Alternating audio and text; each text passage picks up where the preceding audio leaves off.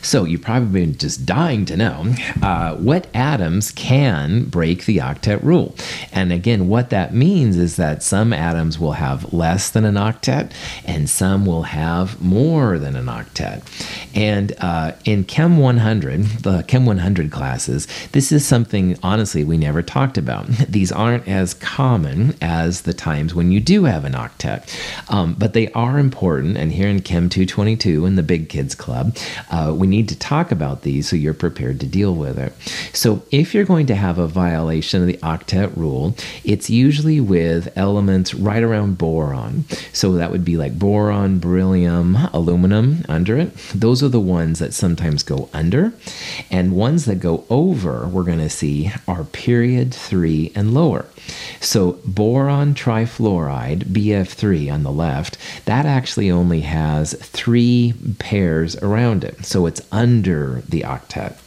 On the other hand, SF4, sulfur tetrafluoride, there's an invisible lone pair right there. So sulfur tetrafluoride actually has 5 pairs around it. And we'll see how to analyze this here in a little bit. Let's look into this in a little bit more detail. Boron trifluoride, central atom. Boron is first, it's going to be boron. Valence electrons, boron group 3, fluorine group 7. So 7 times 3 for fluorine, 21 plus 3 for boron, 24 valence electrons. 24 divided by 2 will be the electron pairs, 12 electron pairs. Boron in the middle, F's around the outside. Put the bonding pairs to connect the outer atoms to the inner atoms. Lone pair electrons on the outside atoms make an octet first. If there's any left over, put them on the inside. So boron trifluoride looks like this, all right? And fluorines are fine, 3 lone pairs and a bonding pair is the octet, but boron is what we're dealing with here. Boron has only 3 pairs. And for a lot of the atoms we've looked at so far, this wouldn't fly. But boron's actually okay with this. Boron can be less than an octet around the central atom. And as I said, it can have an octet, and we'll see examples of this. But boron and aluminum and beryllium, these 3 often will have less than an octet, and it's okay. Now, if this was carbon, nitrogen, or oxygen under an octet, no way. You'd be stealing electrons, making double bonds and stuff like that. So this is a very select set of atoms where this is possible, but it is very common. This is the first time where you can maybe begin to see why I called in Chem 221 group 3A metals the twisted metals, because these guys can have only 3 pairs of 4 around them. That's very unusual, and sometimes they try and bond with each other to make these weird kind of bonds. We'll talk more about this later, but the twisted metals comes from the fact that these atoms are capable of making less, or molecules with less than an octet around them, which is totally cool. Beryllium is too, but that's because it's kind of quasi-covalent. But anyway, I'm babbling. Punchline here. There's not too many that can go under an octet in the central atom, but boron and aluminum, sometimes gallium, beryllium, definitely can do that. Hydrogen also just has 1, but hydrogen doesn't count for much. Let's talk about the ones that can go more than 4. So let's go back to sulfur tetrafluoride. All right, so the central atom, sulfur, because sulfur is listed first once again. Valence electrons are next. So fluorine is 7, 7 times 4, 28, plus sulfur 6, 28, plus 6 would be 34 valence electrons. You divide that by 2, that would be 17 pairs of electrons. So sulfur in the middle, the fluorines around the outside. Connect the outer fluorines to the middle sulfur with a bonding pair. Lone pairs around the outside atoms first to give them an octet. If there's any left over, put them on the inside. And that's where things get interesting. So the fluorines in this structure, they have 3 lone pairs and a bonding pair. They've got their octets and they are happy.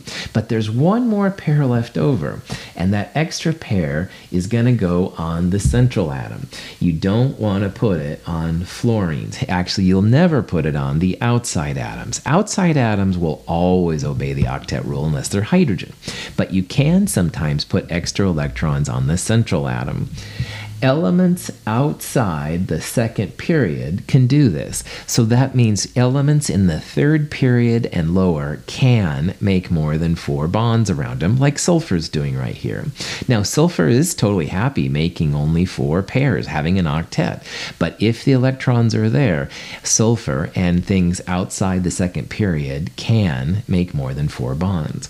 A corollary of what that statement is, too, is that elements in the second period and first period will never have more than 4 pairs, all right? So fluorine will never have more than 4 pairs. Carbon will never have more than 4 pairs. That's something to think about while we go through these molecules. All of the examples we've seen so far have had an even number of valence electrons. So when you divide by 2, you get another whole number, okay? But you can have odd number of valence electrons. And what this means is you have what's called a paramagnetic compound. And in Chem 221, towards the end, we saw how paramagnetic atoms were atoms where there was an up electron without a down electron, and they were more reactive, etc., etc. A paramagnetic compound is the same idea. You've got an odd electron running around, and these molecules are usually super reactive. Sometimes they're called free radicals. A free radical is just a paramagnetic compound or a paramagnetic atom. So let's look at an example of how you would do this kind of molecule. So let's do the Lewis structure for nitrogen dioxide. Well, central atom, first atom listed, nitrogen, no problem. Valence electrons. Oxygen is 6 times 2 is 12. Nitrogen is 5. 12 plus 5, 17 valence electrons. And if you divide that by 2, you get, quote unquote, 8.5. Or, as I prefer to think about it, you have 8 pairs plus 1 odd electron. Think about that. Now, when you put these molecules in a Lewis structure, start with nitrogen in the middle, connect the outer atoms to the inner atoms with bonding electrons, put lone pair electrons on the outer atoms first, and if there's anything left over, put it on the inside. And that's where it gets kind of interesting. Now, that odd electron is going to occupy its own space, all right? So initially, you have an oxygen, a nitrogen, and an oxygen. 1, 2, 3, 4, 5, 6 lone pairs, 7, 8 with the bonding pairs. So that extra electron ends up by itself on the nitrogen, and that's its own like space in that thing. Now, because nitrogen has only 2 bonding pairs and the odd electron, it needs to have a semblance of an octet. So it will make a double bond, and this double bond could come from the left oxygen or the right oxygen. So this structure isn't just paramagnetic, it's resonating as well. But anyway, you get the idea.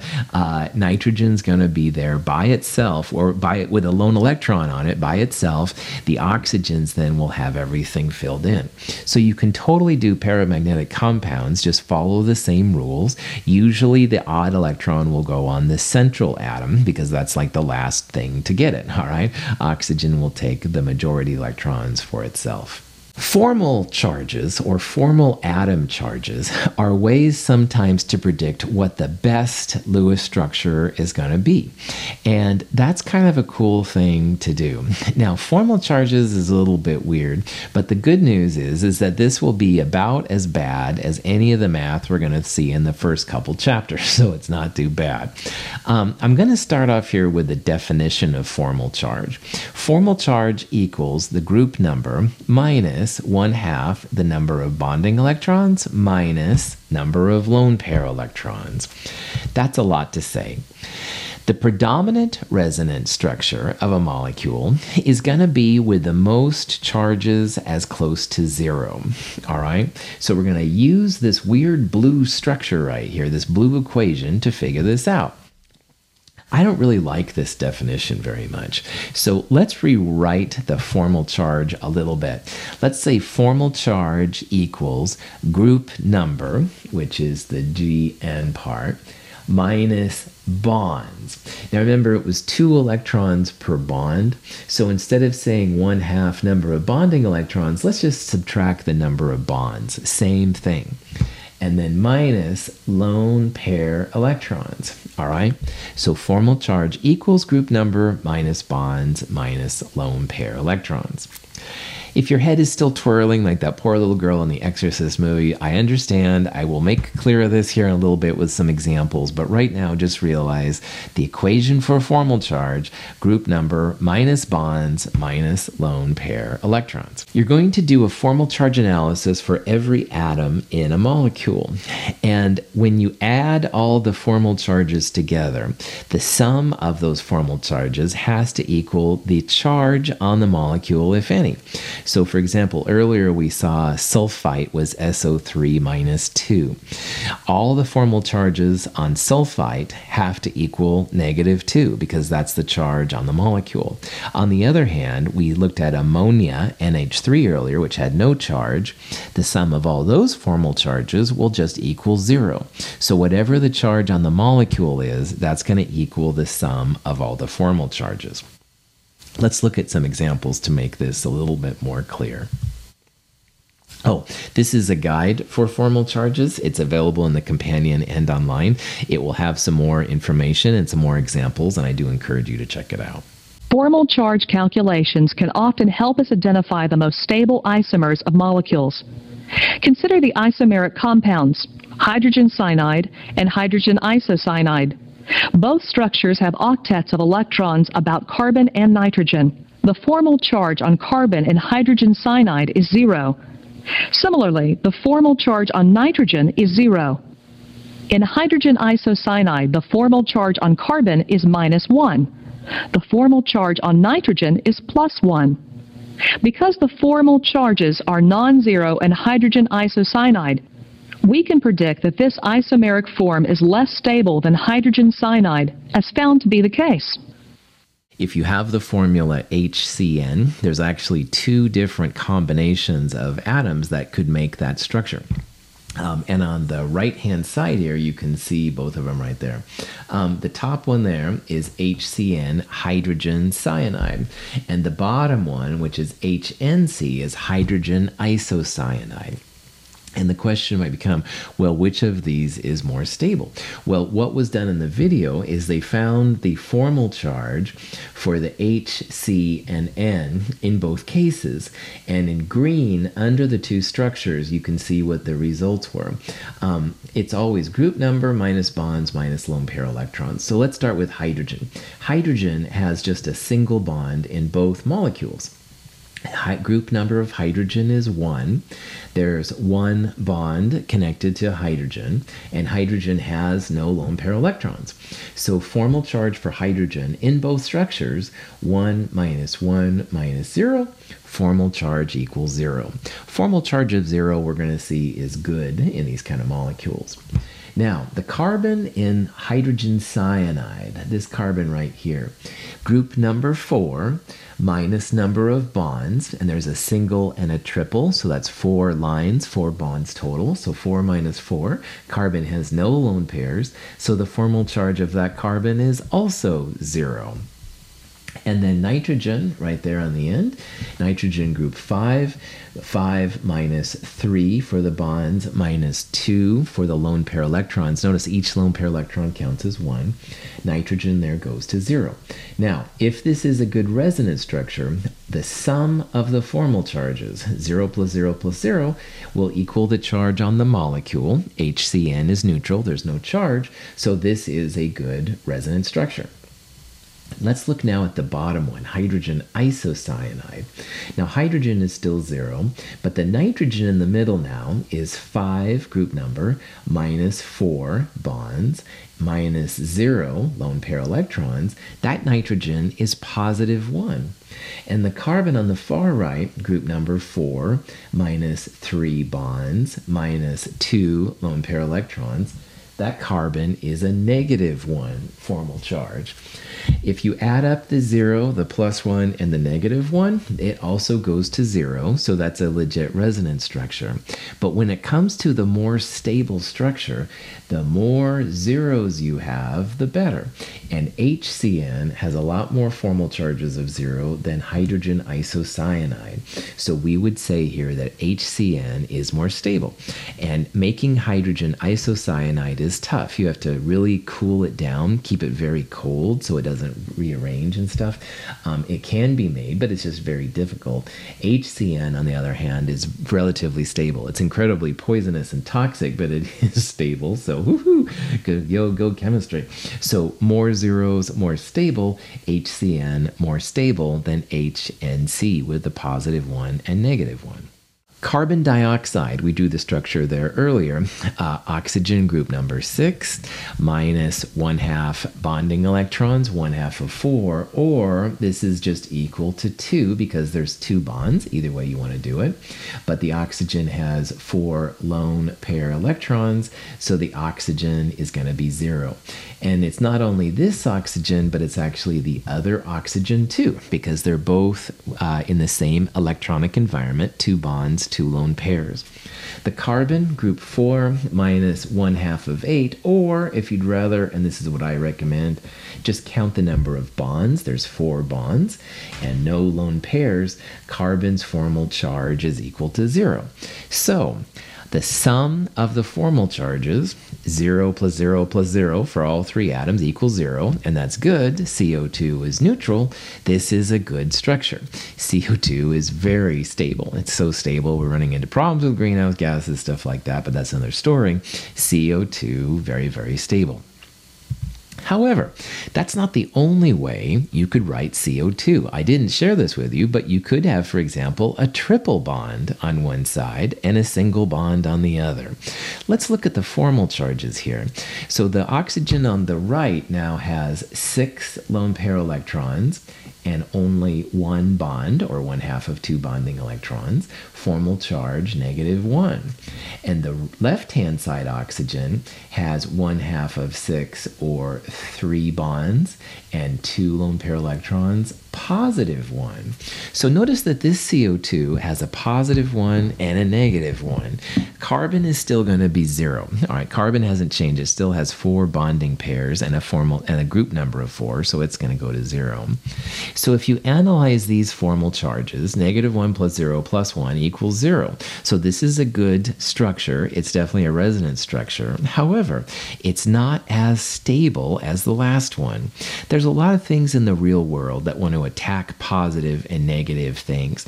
And so if you have a -1 formal charge and a +1 formal charge, that's like a beacon in the night.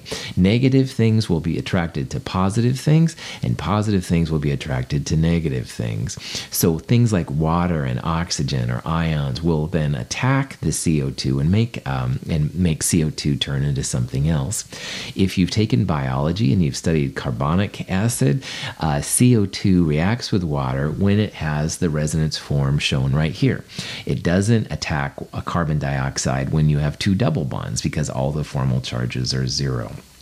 So this is a way to tell what a better resonance structure is. And definitely having 2 double bonds is better than having a triple bond and a single bond. And we can do that through formal charges. Here's a kind of an overview that some people like. Again, by default, you generally want to have a formal charge equal to 0. And all of these central atoms, if they're in that kind of electronic environment, will have a formal charge of 0. So for example, here's the carbon dioxide with a triple and a single, and here's, as we found, the better carbon dioxide with 2 doubles. But on the carbon, all the formal charges are 0. Notice that all of the carbons in that box right there, All of the carbons except for the one freak of nature, and I don't want to even worry about that one right now. That's for organic chemistry. It's called a carbene, long story short. It's really messy. All the other structures, ignore the one in the middle there, have just bonds around them, no lone pairs. If you put lone pairs around the carbon, or if you start taking away electrons like on the right, your formal charges get really messed up. So generally speaking, carbon's going to want to have 4 bonding pairs around it. And if you look at nitrogen underneath, nitrogen likes to have 3 pairs and a lone pair, and the oxygen under that, 2 pairs, 2 bonding pairs, 2 lone pairs. You can kind of make predictions as to what the more stable version of these things are. And we're going to talk more about this in a little bit. So just remember that formal charges can be used to tell what the most stable version of a structure can be. Let's go back to boron trifluoride. I drew it with 3 single bonds, but why not draw it with a boron fluorine double bond? I mean, that would give boron the octet and stuff like that. Well, this would be a good thing to do on your own here, but your formal charges get really screwy when you make a double bond. Now remember, boron's in group 3, and 3 minus 4 pairs on the structure on the right, no lone pairs, gives it a -1 formal charge. And fluorine group 7 minus 4 lone pairs and 2 bonds, that would give it a +1 formal charge. That would make fluorine have a really weird thing. Fluorine never makes double bonds. All right, maybe if you're in a vacuum in the heart of space in the sun or something, but in normal day-to-day things, fluorine doesn't make double bonds ever, okay? So just keep that in the back of your mind. So even though we could give boron an octet and fluorine has an octet, formal charges absolutely scream at you to not give it that, all right? Fluorine really hates making double bonds. Let's determine the formal charge on the formate ion. And this little thing right here, which is HCO2 -1, is a pretty powerful little ion. And there's 4 different combinations and none of the above. All right, so what you want to do is take the group number, subtract the lone pair electrons, and subtract the number of bonds. So for the oxygen on the left, oxygen's group 6, 6 minus 4 for the lone pair electrons, minus 2, that oxygen, formal charge of 0.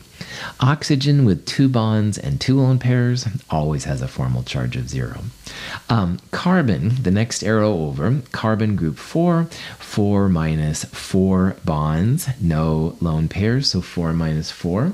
That carbon also goes to 0. And finally, the oxygen on the right, group number 6, minus 6 lone pair electrons on that thing, minus 1 bond, don't forget the bond, that's going to have a formal charge of -1.